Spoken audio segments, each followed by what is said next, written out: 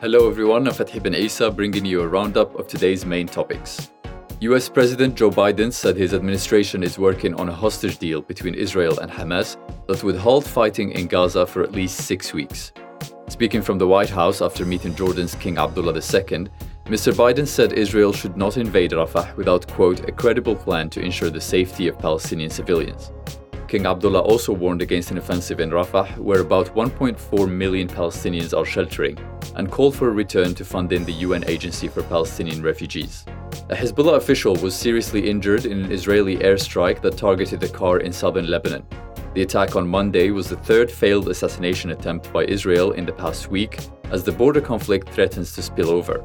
According to a Hezbollah source, the man was taken to hospital and is undergoing surgery. Several private schools in the Emirates will maintain distance learning after being affected by severe flooding caused by heavy rain that hit parts of the country on Monday. Efforts continue to clear excess water from flooded roads, with diversions put in place to ease the disruption. Meanwhile, many residents were overjoyed by the rain and hail. One man from Al Ain shared his comic reaction when seeing his street covered in white in a video which went viral on TikTok. That's it for today's Trend in Middle East. Make sure to check out our podcast section at thenationalnews.com.